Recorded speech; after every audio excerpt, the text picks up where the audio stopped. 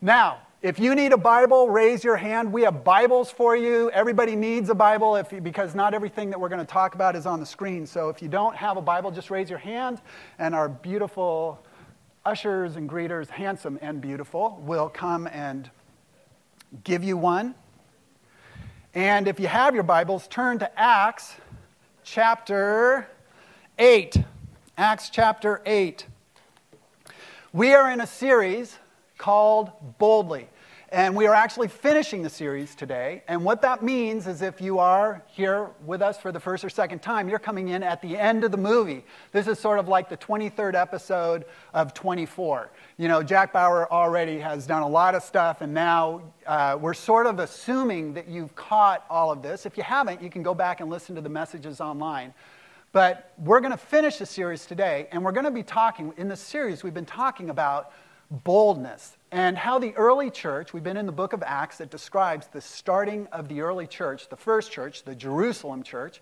We've been talking about how boldness really was a characteristic that was clearly true in that church, and that God used it for that church to have an amazing impact. And the people who weren't normally bold, this is so amazing, they weren't normally courageous people. For some reason, at this season of history, in this church, at this time, these people stood up and were amazingly bold. And so we looked at it. They had like bold prayers, these prayers that weren't just prayers for traveling mercies or prayers before you eat a meal or things like that. I mean, there were these gigantic prayers of God, just do these amazing things because you're sovereign and, work great boldness into us and stretch out through us to impact this community and the people that are around us. And there were just these crazy bold prayers that God actually answered. I mean, God was like, that's the prayer I want to answer. And he did it in the most amazing way. And then we looked at characteristics and one specific person, a guy named Barnabas, who was extremely bold. And for some of you, you have the gift of encouragement. That was Barnabas. He had the gift of encouragement. And we just saw how that gift, when it is charged with boldness, has an amazing impact. And in fact, there is no question that the church would have been very different had God not worked through the boldness of Barnabas, this authentic, encouraging Christian. And then we look, too, that the church at times, as things started to heat up and as the persecution sort of started to squeeze them a bit, how the leaders in the church became amazingly bold, that they took stands. And their stands included ways that they were harmed and things that happened to them. But that they were sort of like, we just can't stop talking about Jesus. We just can't do it. We wish we could, but we can't. And then last week, we saw that the church, as it finally got to an organizational spot where the apostles couldn't take care of everything that was happening in the church, that they started delegating. They called out a few men to say, we need help. And we came up with this principle last week that I just think is such a helpful principle, which is God's not called us to fix everything. If you're sitting there and you're worried about that, God's not called you to fix all the problems in the world or even every problem you come in contact with. He isn't calling you to that. There's no way you could do it. But we had our little saying last week that he said, what he does expect is that you would do for one what you wish you could do for everyone. That you would pick out that one opportunity that God's given you. And if you'll lean in on that, if you'll do what God's called you to do with that one, I think God's genius is if everyone does that, wow, a lot will get done. So just do for one what you wish you could do for everyone. And that brings us up to the story today. And I want to just tell you as we do this, as this series ends, at the end, I'm going to give an opportunity for those of you that have been checking us out and coming, and you've been sort of kicking the tires and figuring out who Jesus is. And, maybe you're feeling comfortable. Maybe this is your first week with us. But I'm going to give some of you, all of you, but some of you will take me up on it, the opportunity to say, you know what, today's the day that I accept Jesus. Today's the day that I jump in, and I'm going to boldly jump in. So that's going to happen at the end, and if you're kind of in that place, you can think and pray about that as we go through our teaching today. All right, so we're in Acts chapter 8, and today we're going to talk probably about the boldest thing, because today the boldness has to do with something going on inside of you, not just something you do, but an attitude to shift. And we're going to look at an interesting thing that happens. Last week I told you they selected 7 guys that would help to sort of distribute food to some of the widows in Jerusalem. And those 7 guys become very prominent people, and a couple of them, the stories sort of follow. One of them's name is Stephen, and Stephen gets into a predicament where he's standing in front of the Sanhedrin, and the Sanhedrin is the religious leadership that has killed Jesus and has flogged the apostles at this point, and so they're very dangerous in that sense. They can cause a lot of damage and a lot of destruction, and Stephen is now standing before them, and they're telling him to explain himself. Explain yourself. Tell me why you keep talking about this Jesus guy, because we've told you to stop. And Stephen actually gives one of the longest messages in the Bible. And at the end of it, they are so upset with him that kind of an amazing thing happens. And this changes the focus of the church for the rest of its existence. This one incident, everything changes after this happens. What it says is, as he gets done with this message, go to Acts 8, and then just cut back about 2 or 3 verses into chapter 7. So we're going to start in verse 57. Okay, so just look at that.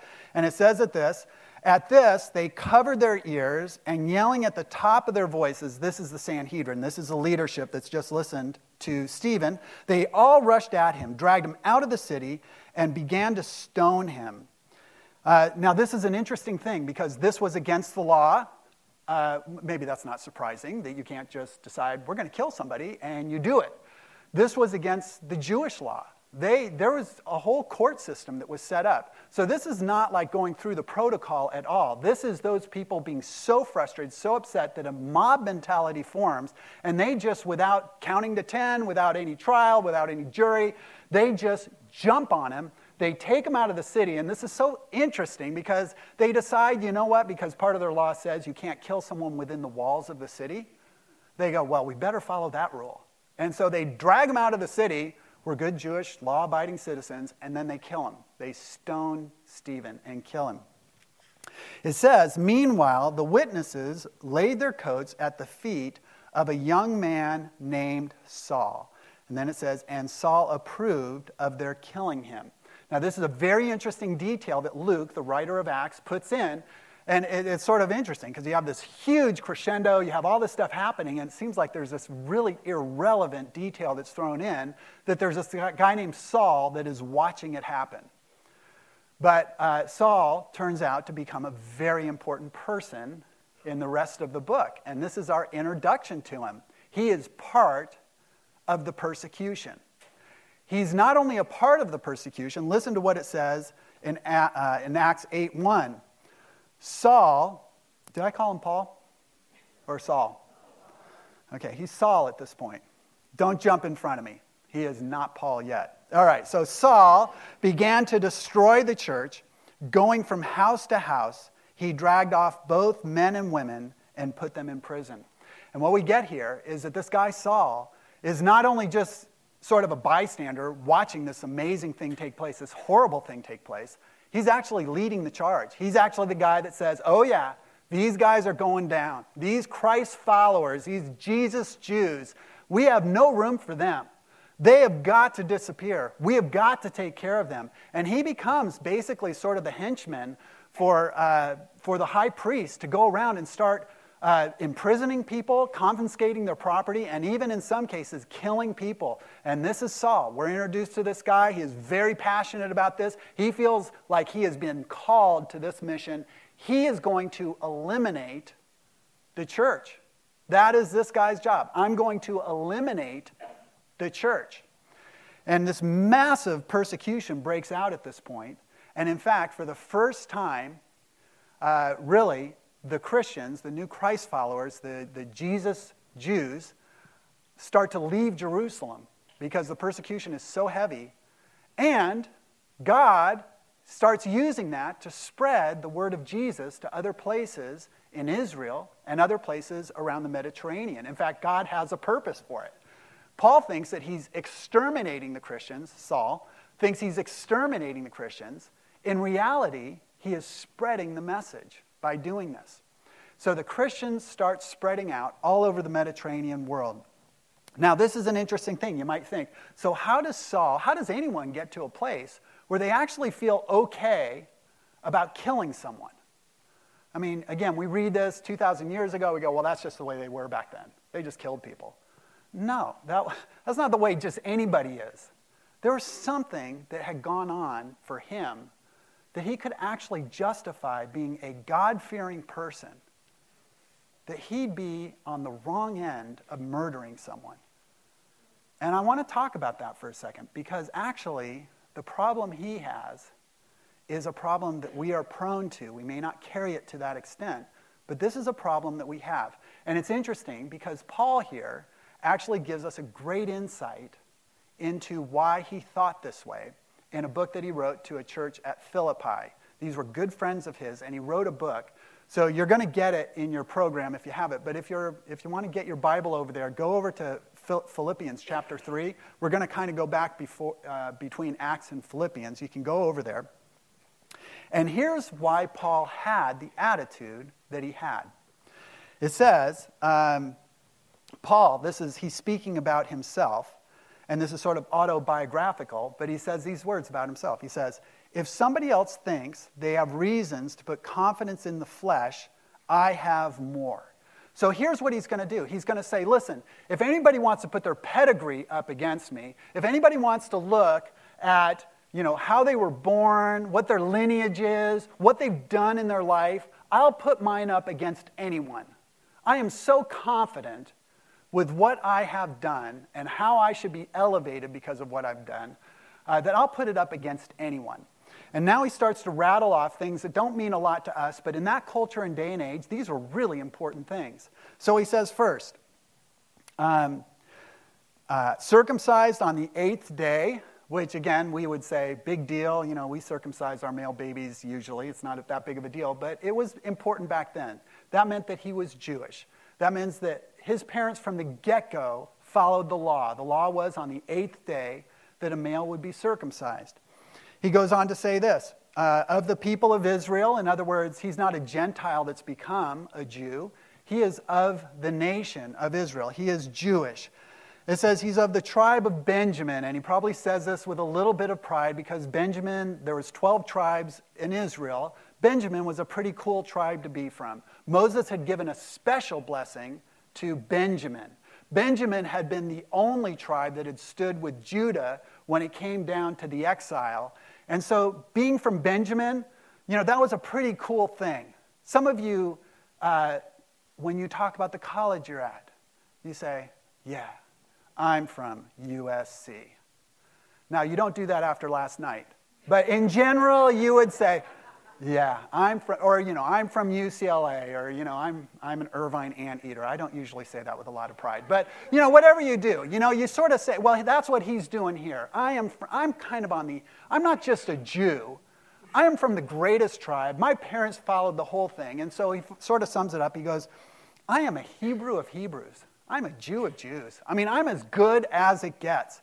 And then he says this, in regard to the law of Pharisee was a certain position that were religious leaders. They were considered the experts on the law, the most righteous of the most righteous. So he says, I'm in that category. We even know that he was taught by a Pharisee named Gamaliel. And we talked about him about 2 or 3 weeks ago. Gamaliel, remember how he stood up when the apostles were going to get flogged and were going to get killed and defended them? Well, he is from that, which means it was one of the most prestigious rabbis that could have trained Paul up. And he's like, I'm a Pharisee. Not just a Pharisee. Gamaliel was my guy. That's the guy I followed. And then he says, as for zeal, persecuting the church, he puts that down as in the plus side. I am so passionate about my Judaism, if anything is going to threaten it, I'm taking them out. I'm taking it out. I'm doing it without reservation, without regret. I am proud of the fact that I stand for the Jews in this kind of a way, that any threat to my religion is going out. And then he says, as for righteousness, based on the law, faultless, which is an amazing statement if you think about it. The Jews had thousands, 10 commandments, but thousands of laws that spilled out of it. And he stands here and he says, you know what? I follow all those laws. I follow them all. You could not find a fault in me. So Paul is basically saying, look at who I am. Look at my pedigree. Look at my lineage. Look at what I have earned. And here's the big thing Paul would say. I am entitled. I'm entitled. I'm entitled to be heard. I'm entitled to be followed. I'm entitled to determine not only the religion that I'm going to follow, but Paul would say, I'm entitled to determine the religion you're going to follow. If you're not going to follow my religion, too bad for you. He would say, I'm entitled to be elevated. I'm entitled to be thought of, in a great way. I'm entitled to be served. All of these things Paul would say. And from that, he comes now down with the conclusion that basically I can do what I want. I can do what I want because I'm entitled. I'm entitled. Now, I bring this up because most of us aren't entitled to the point of thinking that we could just do whatever we want to anyone else. But entitlement is something that is a very common thing that we live in. In fact, believe it or not, if you fall in between the ages of 18 to 30, and I did not come up with this label, but you are called the entitled generation. So how do you like that? Now, I have good news for you. I don't think you're any more entitled than the rest of us. I think we're all entitled. A really fun thing happened this week. Julie, my wife, and my daughter went to the Ellen show. And have any of you ever gone to like a Hollywood show of some sort, or Ellen or anything? Okay, a lot of you. All right. So anyway, she goes up to the Ellen show, and somehow my daughter gets into the little group of people that are going to be selected if Ellen has to select someone. And she's 18 years old, and she is just so thrilled about this. And so anyway, they set these few people apart, and they said, listen, if Ellen tells you or asks you a question, we need you to tell a lie that you've told your parents. Some lie that you've told your parents. And so, Kate's on the spot, and she's thinking, I want to get on the stage, and she can't think of a lie off the top of her head, or she won't admit to us that she could. And so she tells a lie that she had knocked the side mirror off of one of our cars when she was learning to drive. She actually had come home and told us, I knocked that mirror off. But what she told Ellen's producers is, I never told my parents that I did it. I said somehow magically it fell off the car, and I had nothing to do with it. So she actually lied to the producers, which it would have been better if it's just like, tell a lie that you're willing to tell us, and Kate would have been great. But anyway, so she does that. And lo and behold, the show starts, and Ellen calls my daughter down onto the stage. And so my daughter comes running down, jumping around, hugs Ellen. Ellen's like, whoa. And so Ellen says, well, have you ever told a lie? And so she goes and she rehearses this lie that she's lying to Ellen about and not really lying to us about. And she had prepared Julie because Julie was in the audience, and she said, Mom, I might say something. I need you to just go with it. Just go with it. And so she tells, what's supposed to be this lie. And I think the reason they had Kate there is because Julie was in the audience. And so Ellen looked at Julie and said, is this the first time you're hearing about this lie? And my wife lied. Absolutely. Absolutely. Okay, so we need to all repent. I agree with that. Okay, this actually has nothing to do with the entitlement. But, all right, so Ellen comes up, and based on the lies of my daughter and my wife, gives my wife $500. Yes, $500 bills. Okay, so it's blood money, whatever. I don't care what you call it. But anyway, so does that. So anyway, here's the big question that started going around in our house afterwards, and here's why I tell you the story, is who is entitled to that money? Who is entitled to that money? Now, how many of you would raise your hand and say, really, pretty much Kate, who did all the work, including laying the foundation of the lie, really is entitled? How many of you would say Kate's entitled to $500? Wow. So the rest of you think my wife's entitled to the money? No, you guys aren't going to vote? Do you not want to play with it? You think that we should have given it back to Ellen? How many of you say it should go back to Ellen? All right. Well, you haven't thought of who was actually entitled to it, because you know who was entitled to that money? Me! Of course! Of course I'm entitled to that money. I handle the finances at our house. And so when they came home, I said, that is so cool. Hand it over. And we had a huge fight that night. It was great. We all went to bed not talking to each other. And here's the deal. Here's the deal on that. And that is basically true. We did get into a huge fight. It's so easy to feel entitled. It is so easy to justify, I should get this. And here's what I want to say.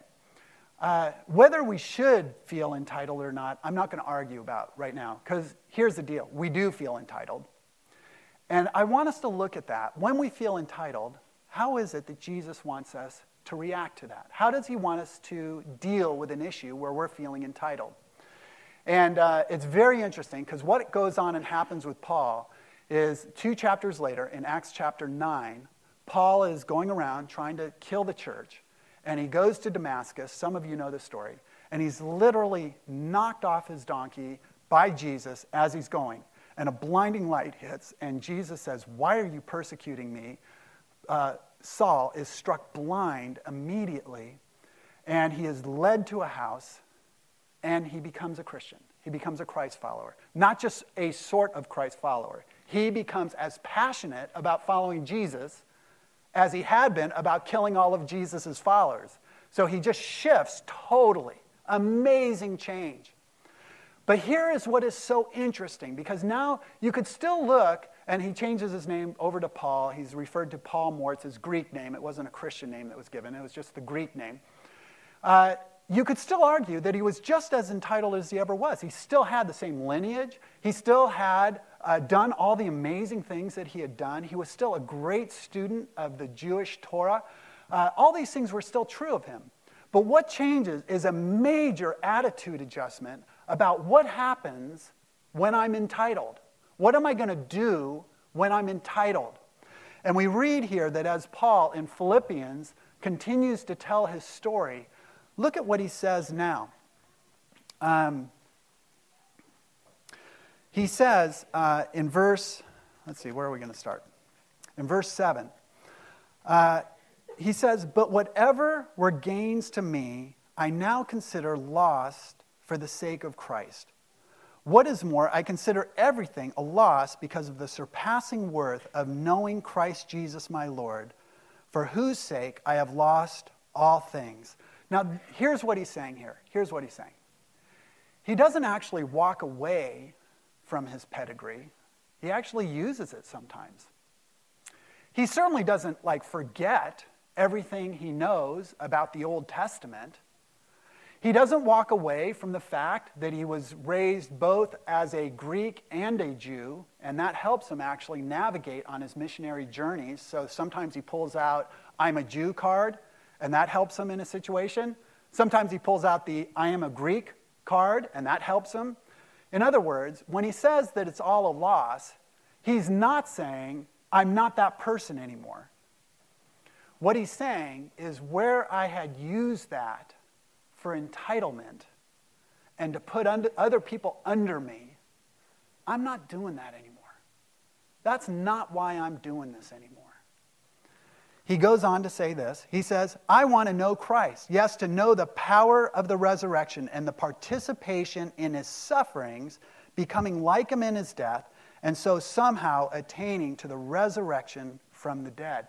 And he makes this really staggering statement, because his whole life is now changed upside down. All that passion that he was using to destroy the church, he's now going to use to build the church, and he's going to use it to bring people into the church that are not Jews, which is a huge yay God for most of us, because most of us aren't Jews. And it was Paul that led the way by saying, listen, if you're a Gentile, if you're not Jewish, you can follow Jesus, the Jewish Messiah. It was Paul that did that. But here's the deal. Whereas before he felt so entitled that he would kill people that didn't go along with him, his whole attitude has shifted now. His attitude is, I will use any means possible to spread the gospel outside of hurting other people. But I will allow myself to be hurt. I will allow myself to suffer. I will serve at all costs. And so it isn't just the focus of Paul's ministry that changes. His whole way of doing it changes. He goes, I will sacrifice myself to make sure that this happens. And here's what he realizes. He realizes that instead of entitlement, He needs to think entrustment, that he's been entrusted with this marvelous background, with this great mind, with the gifts that he has. He's been entrusted with them to spread the word. And now he's totally focused on doing it. And he says, now, and here's the rule. I'm not going to hurt anybody else, but I am willing to suffer to make sure this happens. I will do what Jesus did, which is to suffer. And you ask the question, where does Paul get this zany idea? Because it is so much not the way our world works. You go to political leaders, business leaders, you go to church leaders many times. Their attitude is, I'm entitled, and other people should serve me. And that is so much not the way Paul does it. And guess what? It is so much not the way that Jesus did it.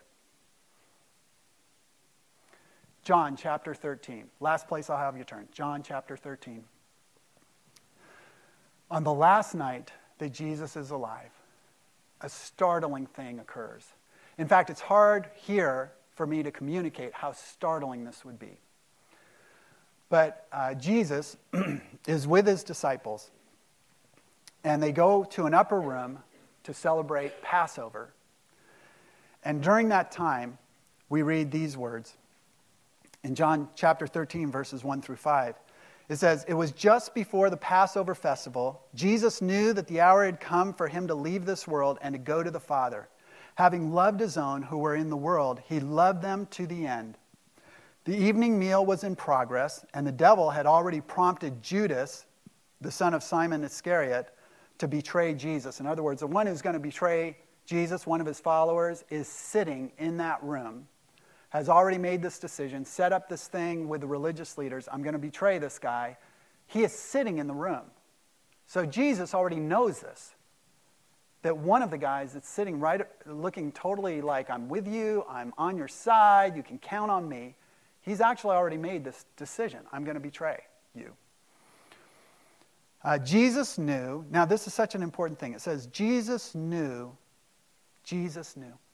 Now, in the Greek, what this means when it says Jesus knew is it's not an idea that was brand new to him, but it was something that all of a sudden was underlined in his mind. In other words, it was sort of an epiphany.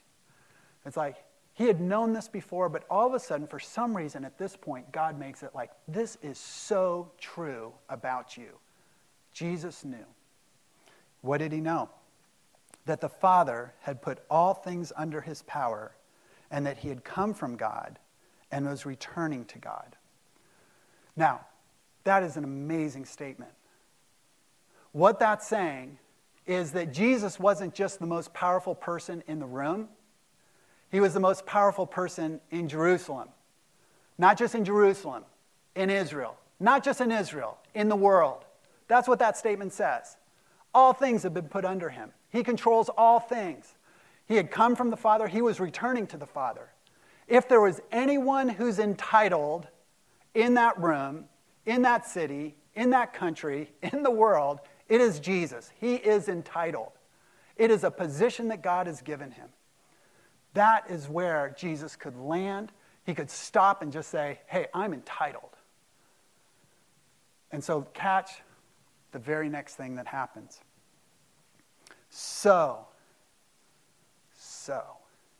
that is a hinge word here. So he got up from the meal, took off his outer garment, the garment that determined or displayed that he was a rabbi, a very prestigious position in Israel at that time, took off the outer garment and wrapped a towel around his waist, wrapped an apron around his waist, took on the form of a servant. After that, he poured water into a basin and began to wash his disciples' feet, drying them with a towel that he had wrapped around him. This is the most staggering thing. At the moment that Jesus realizes, I'm the most powerful, influential, the most elevated person that there's ever been on this earth. His next step is to say, so I'm going to serve. So I'm going to take off all of everything that would put me and promote me in this way. I am going to serve. I'm going to go to the lowest perform in our society. I'm going to do the most menial task. I'm going to wash feet. That's what I'm going to do with my entitlement. And what Jesus realizes is, hey, listen, playing the entitlement game doesn't get me anywhere. I've been entrusted. I've been entrusted to serve these people. And of course, this is going to open up 12 hours of pure hell for Jesus. I mean, nothing goes well for him after this time. He goes through an excruciating, terrible thing that lands him on the cross being crucified. Because in his mind, what he was entitled to didn't make any difference. It's what he did with it. And in his mind, it is to serve. It is to serve. And that's what hit Paul. Paul said, it doesn't matter what I'm entitled to. It doesn't matter if I have rights. I will serve. I'll serve. That's what I'm going to do. That's my game plan. I'm going to serve. And you know, that's exactly what comes to us now. Will we serve with what we're entitled to? Whatever it is. You know, maybe you have a great bank account and you've got all kinds of money. It doesn't really make any difference. In your mind, you think, I serve with that. Maybe you have tons of influence and you're just in a place where you have a lot of influence. The question is not, are you entitled to that? The question is, what are you going to do with that influence? How are you going to serve others with that influence? Maybe you have a lot of resources. You know, maybe you have a lot of power. Maybe you have a great position. All of those things really are just questions of, well, how do I serve with those things? How do I make a difference? And I'm telling you, this is so countercultural to the life that we live and to the people that we live around. It boggles the mind. I mean, it makes you think, wow, there's got to be something about Christianity if this person who's entitled is actually going to live as a servant. And so here's sort of the last bold ask of this series.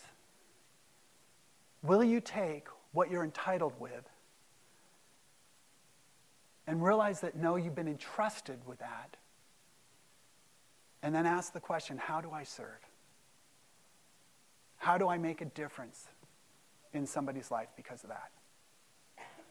And it may even involve me humbling myself, or sacrificing something, or serving in some way that I'm not totally comfortable with, but I've been entrusted. I've got to use what I've been entitled to help other people, to help spread the word of Jesus and the love of Jesus. That's what I've got to do. Well, we're going to come to communion time. And as we do that, this is something I'm going to want you to reflect on, is where have you been entitled? Where have you been gifted? Where have you been given things by God? And how are you going to serve? But before we do that, I told you, we finished a series here. And there's several of you, many of you, that have sort of journeyed through this series. Maybe you've been part of our church for a while. And one of the things that was interesting, when Jesus got up to wash the disciples' feet, one of the disciples wouldn't let him. One of the disciples said, no, you can't do that to me. Guess who that was? Peter. Peter says, you're not going to do that for me. And Jesus makes a very cryptic statement. He goes, Peter, if I don't wash your feet, you have no part of me.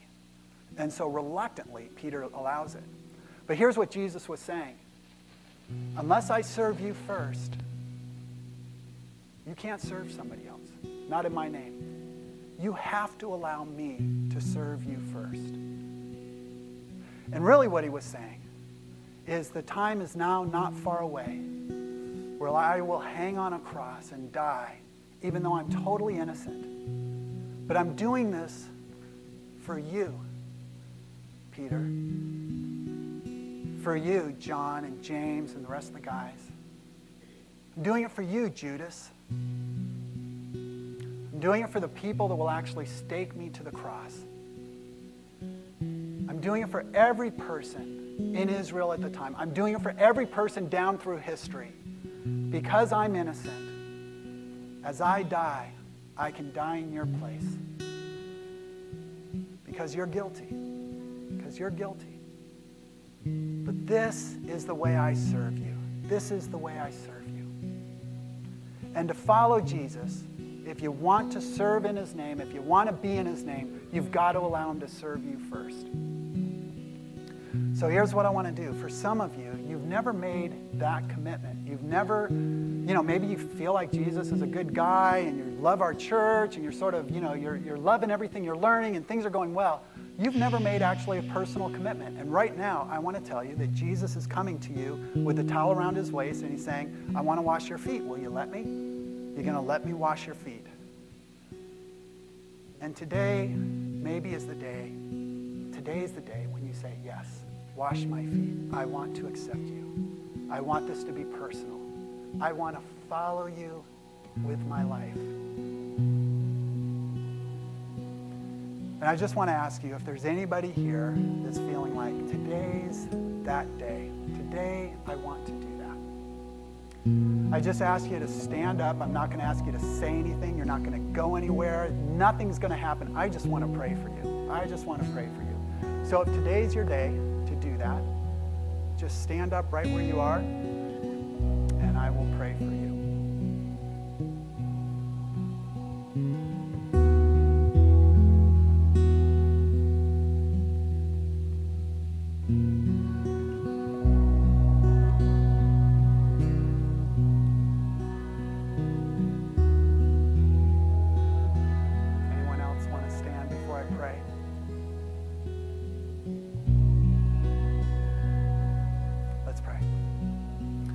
Lord, standing before you now are those who you came and you loved. These are the people that Paul decided, you know what, it's worth it to serve. It's worth it to spread the word to people that are outside of the faith, outside of Judaism. It's worth it. And just as they're standing, there was a day a while back where I stood too. There was a day where a lot of us stood. Jesus, we are so grateful for the sacrifice that you made. We are so grateful that when you were entitled, when you could have had us bowing before you and serving you and had all rights to that, you decided, no, I'm entrusted with something. I'm going to serve.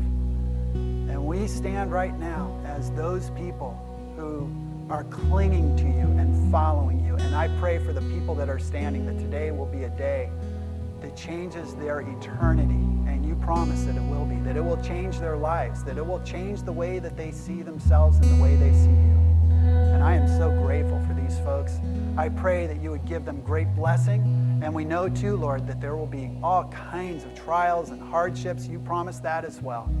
But now they've got your Spirit, and now they will move in your power, and they will serve as you served us. Thank you for these people. And it's in Jesus' name we pray.